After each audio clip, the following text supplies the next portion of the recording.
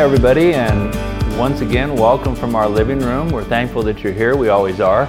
And we pray that every time that you tune in, that there's something that is said here, not because of my skill or anything like that. We won't even talk about that. But what we do have is great confidence in the Word of God and the power of the Holy Spirit that works in this world and in the lives of believers, and is constantly encouraging us and teaching us. And so I pray that that's what takes place when you take your time to tune into these YouTube videos. If you've been with us, you know that there's been a question posed for the last 10 weeks now, and it is, what is the church? Today we're going to move into the second half of chapter 2 of the book of Titus, and it's going to be a church. The church is a people that are His very own, God's very own. And since we've been here for some time, I kind of wanted to do just a quick recap of really where we've been so far in this small letter. Now we know, I always want to clarify that while this was written by the pen of the Apostle Paul, we know that it is God's Word. Just as God teaches you or me when we're listening to a message or tuning into a YouTube video, we are being taught and moved by God's hand. And that's exactly what took place here. Paul wrote, moved by God's hand, to his young protege Titus, who we are told in chapter 1 that he was left on the Greek island of Crete to finish what was left undone in the church there. And so Paul then goes on to describe what the leadership should look like, what the teaching should look like, even the relational context of a church, what that should look like. And through that I've learned a lot, and I think there's been some really, well, of course, it's God's Word, so there has been some really powerful, important things that have been learned along the way. But today, as we move in then to the second half of chapter 2, as I said, Paul is going to make a shift. Because we know that in the beginning, we have a focus scripture that we've used for weeks now. In the beginning of this, Paul is saying, so the whole reason why we do the things that we do is that so that in every way we will make the teaching about God our Savior attractive, the church as a whole. We will do our work, we will do our job in order to make the teaching about God our Savior attractive, to make Jesus to look just as beautiful as He truly is, that we don't get in the way of a watching world seeing something that is diminished, something that is less than the absolute splendor of a relationship with Jesus Christ. And so today I want to start just by reading that passage. If you have your Bibles open, and I hope you do, I always know that I've probably stumbled onto an important passage when I start writing more notes and more notes and more notes. And so if you could see, my pages are just full today. And so we are going to visit a lot of scriptures I'm going to refer to today. And so what you could do is attached to this YouTube video below is the outline. And so it will have hopefully have all the scriptures that I mentioned on there. So you could always go back and revisit it. And I hope you do, because it's not the power of any man speaking, but it's most certainly the power of God speaking to you through His Word. So let's see what is written down today, beginning in verse number 11, chapter 2 of Titus. This is what the word of the Lord says. For the grace of God that brings salvation has appeared to all men. It teaches us to say no to ungodliness and world passions, and to live self-controlled, upright, and godly lives in this present age, while we wait for the blessed hope, the glorious appearing of our great God and Savior, Jesus Christ, who gave Himself for us to redeem us from all wickedness and to purify for Himself a people that are His very own, eager to do what is good.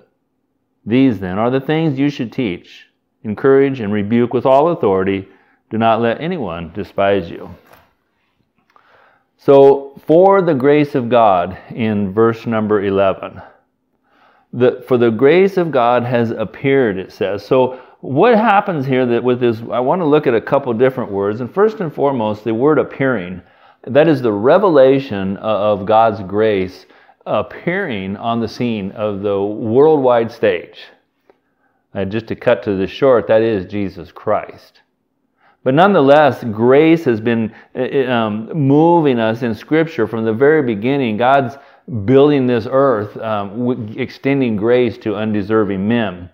But for the grace of God, that word "for" is a transition word that ties the reasoning of Paul or the teaching of Paul or God in the first part of Titus, where we are learning all these different things on how the church should look and how the church should operate, how the church should teach and lead and all the things. But now it is a switch from that into how the church does it, why the church does it.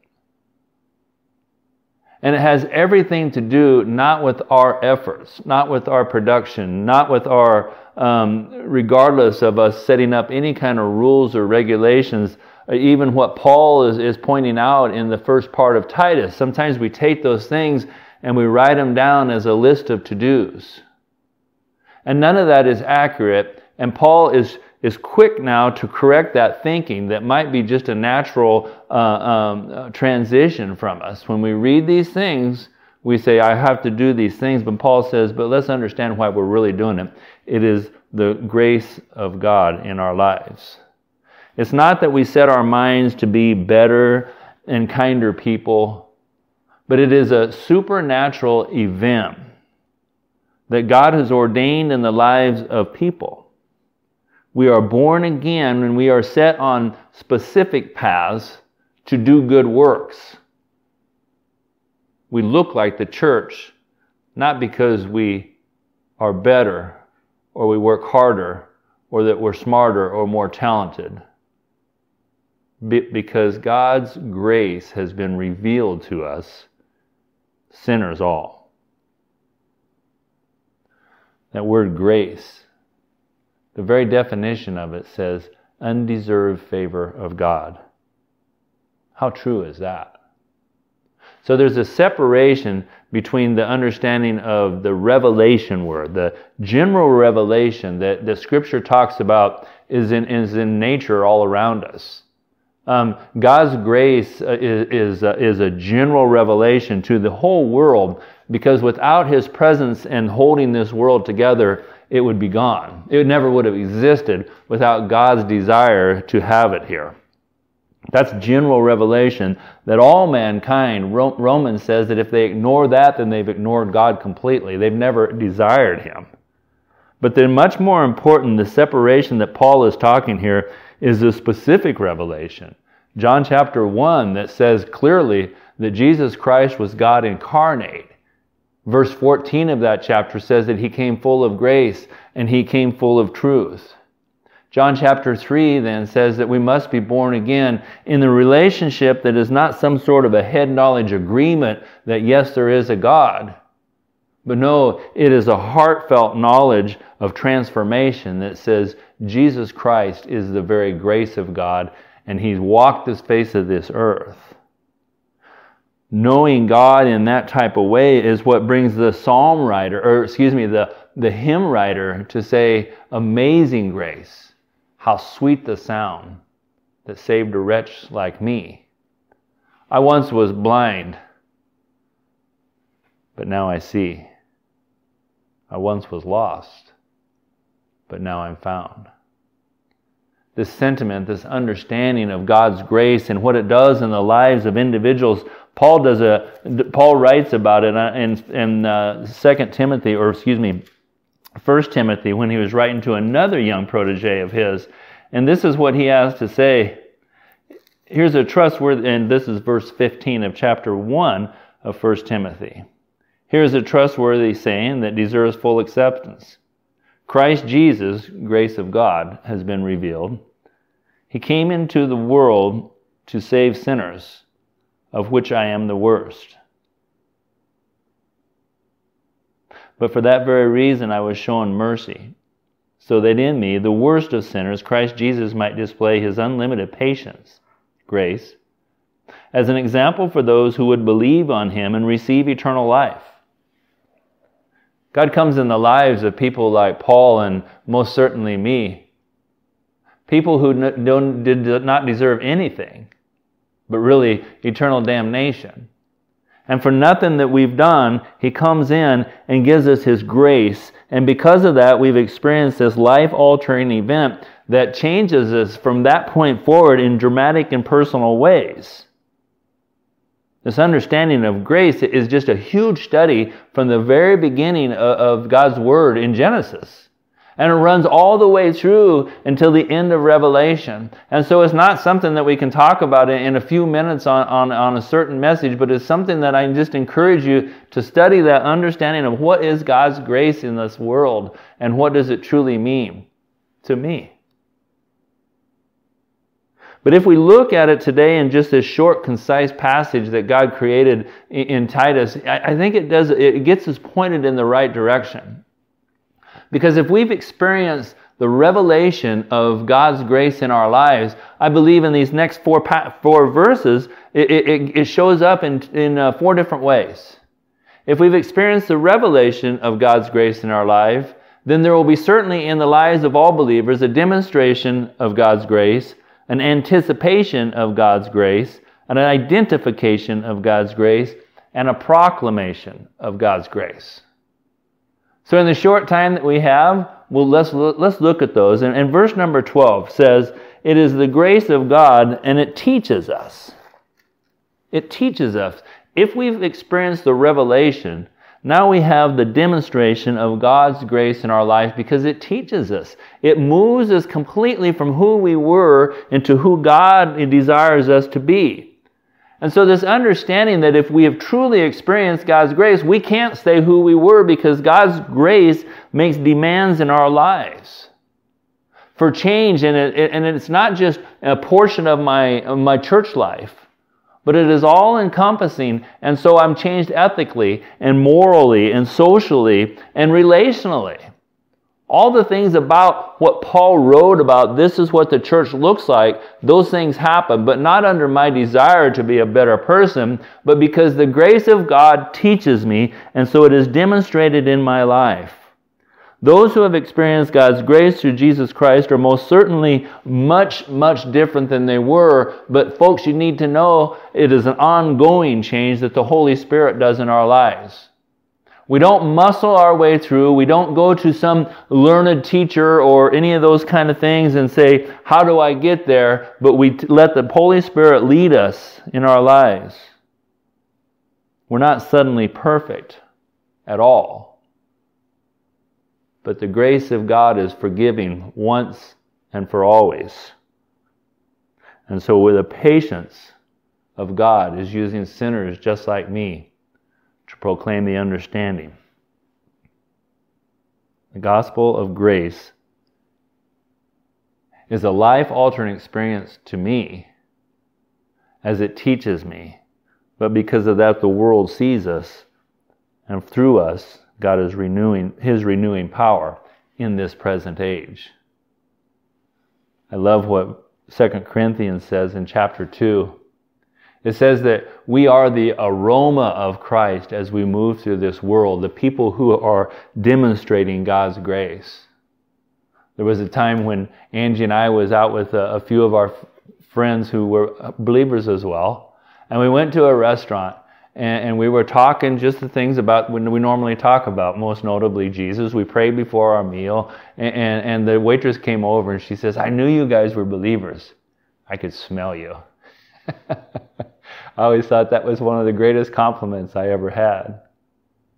Because God says, if we're moving through this world, we are demonstrating His grace. We are the aroma of Christ. Beautiful language.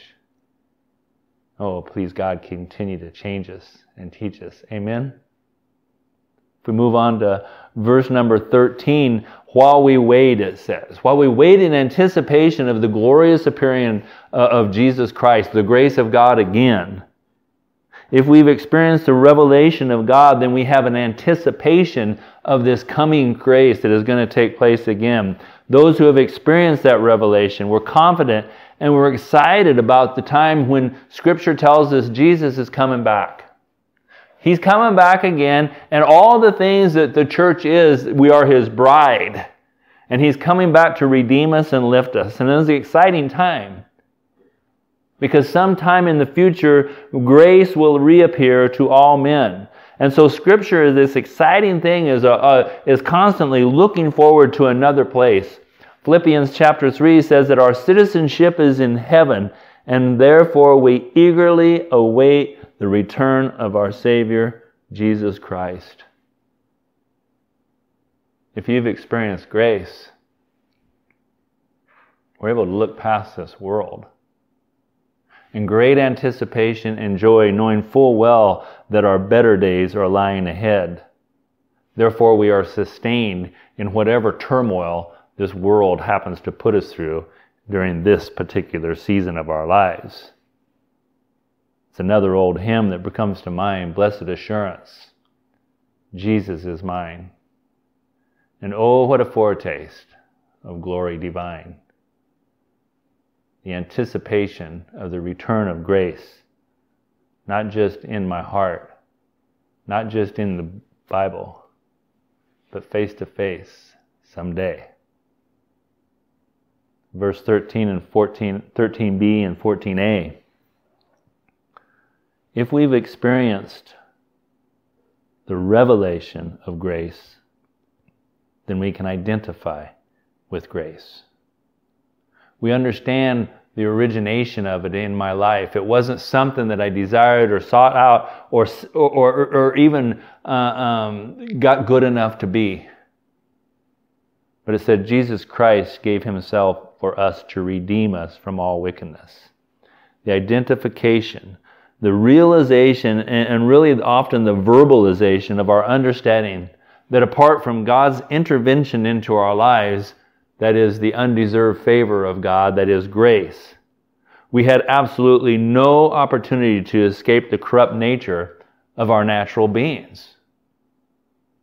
If you know me and you've heard me speak before, then quite probably you've heard me point at Ephesians chapter 2, verses 1 through 10. I constantly talk about it because it's encapsulated the entire experience. Like Paul said, these are trustworthy words. This is what happened to me. I was the worst of sinners, and then out of nowhere, God's grace came into my life, and that's exactly what he writes in Ephesians chapter 2. For I was dead in my transgression and sin. You and I were dead in our transgressions and sin, and we had no opportunity that we're dead. We weren't able to self-revive ourselves, but it was the grace of God. Romans 5:8 says, God demonstrates his own love, grace, for us in this, that while we were yet sinners, Christ Jesus chose to die for us. Chose to. The identification of grace is able to point at where it came from. Verse number 8 of that Ephesians chapter 2 goes like this, folks. For it is by grace you have been saved through faith, and this not from yourselves, it is a gift from God, not by works, so that anyone can boast. For we are God's workmanship, created in Christ Jesus to do good works, which God prepared in advance for us to do. If anyone ever tells you that here is a list of God's demands that you need to accomplish in order to get to heaven, walk away from that person. Because the understanding, the identification of where our grace and our salvation came from is the cross plus nothing. When it was all said and done, and Jesus says it is finished, that means for those who have found the revelation of God's grace through the cross of Jesus Christ, all of my sins, all of your sins, past, present, and future, have been nailed to that cross. And our only requirement from this point forward is to hold on, to anticipate, to demonstrate, and identify that it is the cross. Verse 14 and 15. Why would God do such a thing? Why would God do such a thing? It is the proclamation of grace. He did these things to purify for himself a people, a church, that are his very own, who are motivated by that grace and who are now prepared to do good works in his name, to bring the glory to God in all that we do.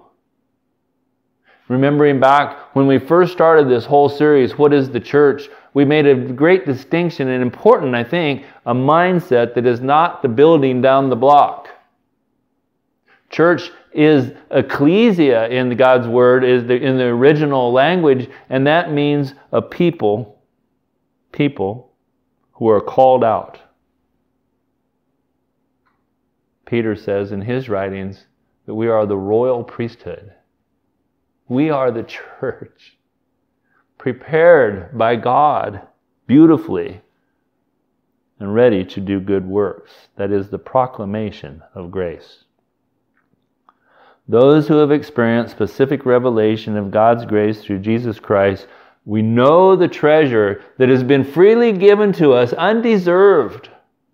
This grace of God has been poured into our lives, and we cannot not give that to others through a verbal proclamation of, look what God has done to me.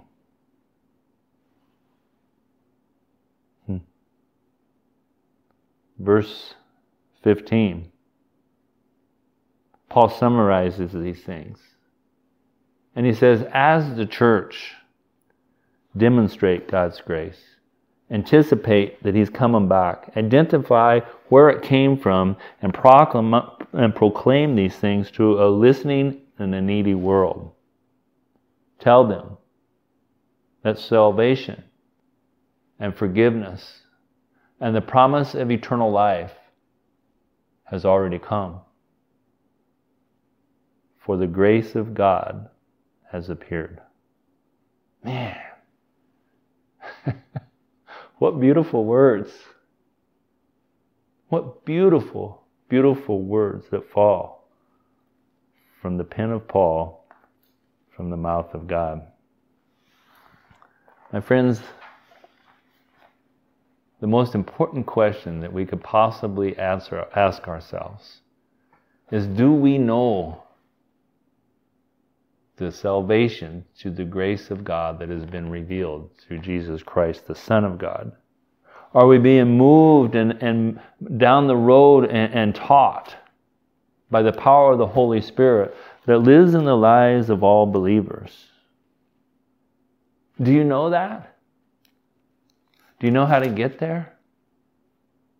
I want to share a final verse with you today, and I know that we've hurried through this, and once again, I just want to encourage you to make a lifelong investment in uncovering the Word of God and apply it to your life. And maybe the greatest place to start is understanding the grace of God. Chapter 10 of Romans, beginning in verse number 8. This is the pathway, this is the door opening for the entire world. An invitation by the Creator, the one who set the stars in the sky and now knows our names, how many hairs is on our head. And for the believers in this world, our names are written on His hands, and He's forever, ever concentrating on our good. Do you know that grace and that peace and that ease? Listen to what the Word of God says in an encouragement to get there. Folks, if you've never accepted Jesus Christ as your Lord and Savior, hear this. The Word is near you. It is in your mouth and it is in your heart. That is the general revelation, right? We know that there is a God. We cannot deny there is a God. The specific revelation is the word of faith that all the believers, the church, are proclaiming. Hear this. If you confess with your mouth that Jesus is Lord and believe in your heart that God raised Him from the dead, you will be saved. You will know the revelation of God through Jesus Christ and the power of the cross. For it is with your heart that you believe and are justified, and it is with your mouth that you confess and are saved. As Scripture says, anyone who trusts in Him will never be put to shame. Folks, the Word of God is powerful and effective, and it teaches us. My prayer today is that as it taught me this week as I prepared, is that it teaches you as well. But not because I put the words in here or the right things or all the notes on my paper, but because God loves you and He desires a relationship with you. And He wants to come into your life and bestow His endless and boundless grace. May it be through His Son and the power of the Holy Spirit that your week is the best. Take care. God bless you.